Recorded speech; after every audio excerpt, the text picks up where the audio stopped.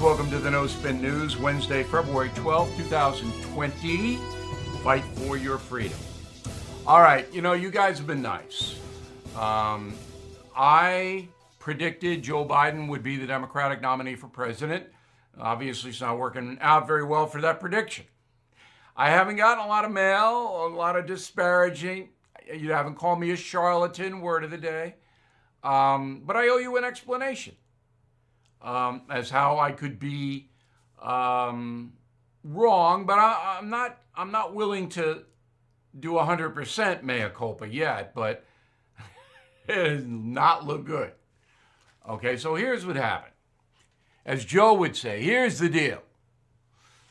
I knew, and this still holds, that the money people inside the Democratic Party, that is John Podesta, all right, ran Hillary Clinton campaign, Rahm Emanuel, chief of staff for Barack Obama, President Obama himself, President Clinton himself, all of them wanted Joe Biden as the nominee. They don't want Bernie Sanders or Elizabeth Warren, Buttigieg, too young, too green. They like him, but they don't think he's ready. So Biden would uphold the Barack Obama legacy. They all wanted him. With that kind of firepower, once you know that, all right, it becomes his to lose, as they say. Well, he lost it. He lost all momentum, all credibility, and as I said yesterday, and I wrote in my column, there's two reasons. He can't get a sentence out. You don't know what he's talking about, and that's frustrating for people. And he has no central message. So Joe Biden is elected president, and you go, yeah, it's not like he's Bernie Sanders, a socialist going to blow up everything. Biden's not going to do that. What's Biden going to do? Well, on Thursday, he says he'll do this. On Friday, he says he'll do that. But it's all the same. All politicians do that. Joe's been doing that for 40 years. All right, but he really, what does he stand for? Well, he stands for political patronage now.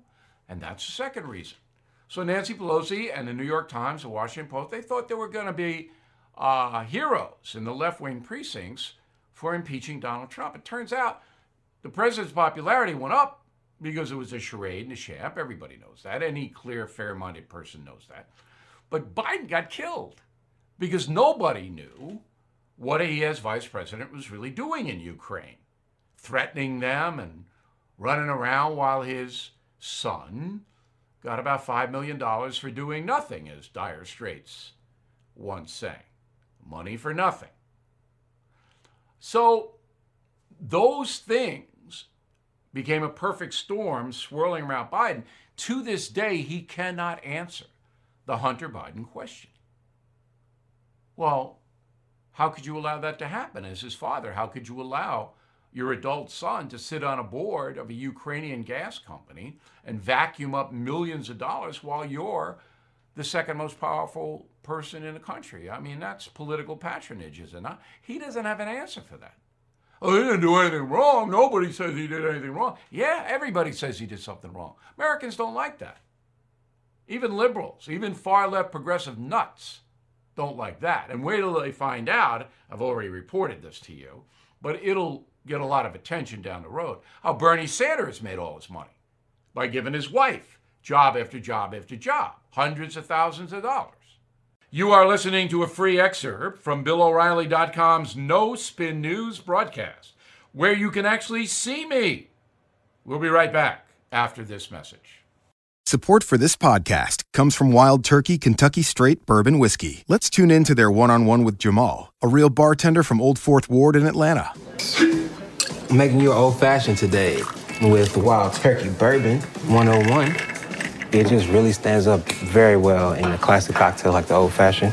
It has that perfect boldness. Wild Turkey. Wild Turkey Distilling Company, Lawrenceburg, Kentucky. Copyright 2020, Campari America, New York, New York. Never compromise, drink responsibly. All right, Roger Stone, I don't cover this story very much. I don't know Mr. Stone Apparently, he lied to Congress and to federal investigators. That's a felony. He should be punished for it. Was convicted in a trial.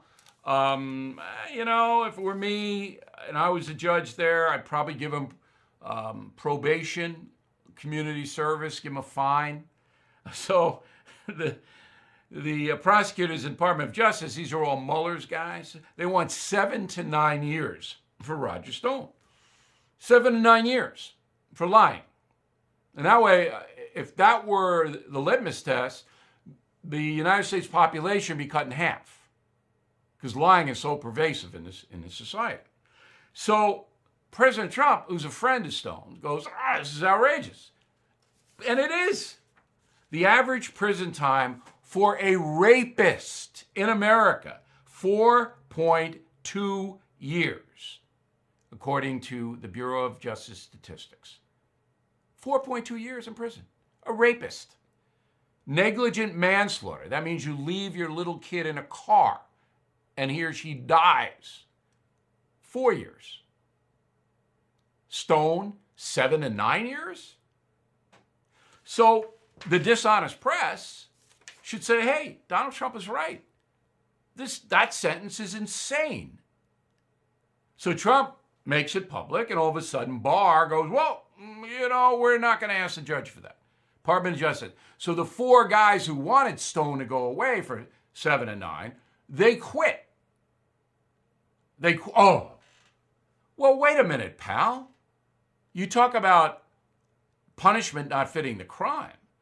This is just revenge because you people on the Mueller investigation came up with nothing. So now you want to punish Stone in a disproportionate way. And then Trump says, well, I didn't have anything to do with it. Come on.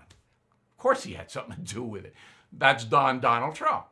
He didn't make a direct call to Attorney General Barr. He didn't pick up the phone, right? But by making a public statement, the president inserted himself into the sentencing. You don't say I don't have anything to do with it. Come on. This is what I mean. This is the society we live in. If I were President Trump, I would say, yeah, it's not right. And Trump's going to pardon Stone anyway. It's absolutely going to happen. And that's what the setup was. But the president didn't have to say I didn't have anything to do with it. Of course you had something to do with it. You are listening to a free excerpt from BillO'Reilly.com's No Spin News broadcast, where you can actually see me. We'll be right back after this message. Support for this podcast comes from Dropbox Business. Think about the people you work with. You're all supremely different, which is why Dropbox designed a new workspace where whatever works best for you works best for your team, where every file and app connect. Tasks not only assign work, but also help organize it, where you can create new decks, spreadsheets, and even launch video calls without ever needing to leave your workspace. That's Dropbox Business, a space for teamwork your way. Visit dropbox.com/teamsatwork for a 30-day free trial. Final thought. This is not reported, but last night, Donald Trump in the New Hampshire primary got 124,000 votes. For an incumbent, nobody running against him of note. 2012, Barack Obama, same deal. Incumbent, got the nomination, 49,000 votes. 2004, George W. Bush, same deal, 54,000 votes. 96, Bill Clinton, 77,000. So Donald Trump did really well running unopposed. People came out. They knew they didn't have to come out, but they came out to show the Trump flag. Final thought, Trump's base, rock solid. About 45% of the electorate. All he needs, another 5. And it's not going to be easy. But he's got to be considered the favorite to win the presidency in November. We'll see you again tomorrow with Pete Buttigieg. You want to know about him? We'll have it right here.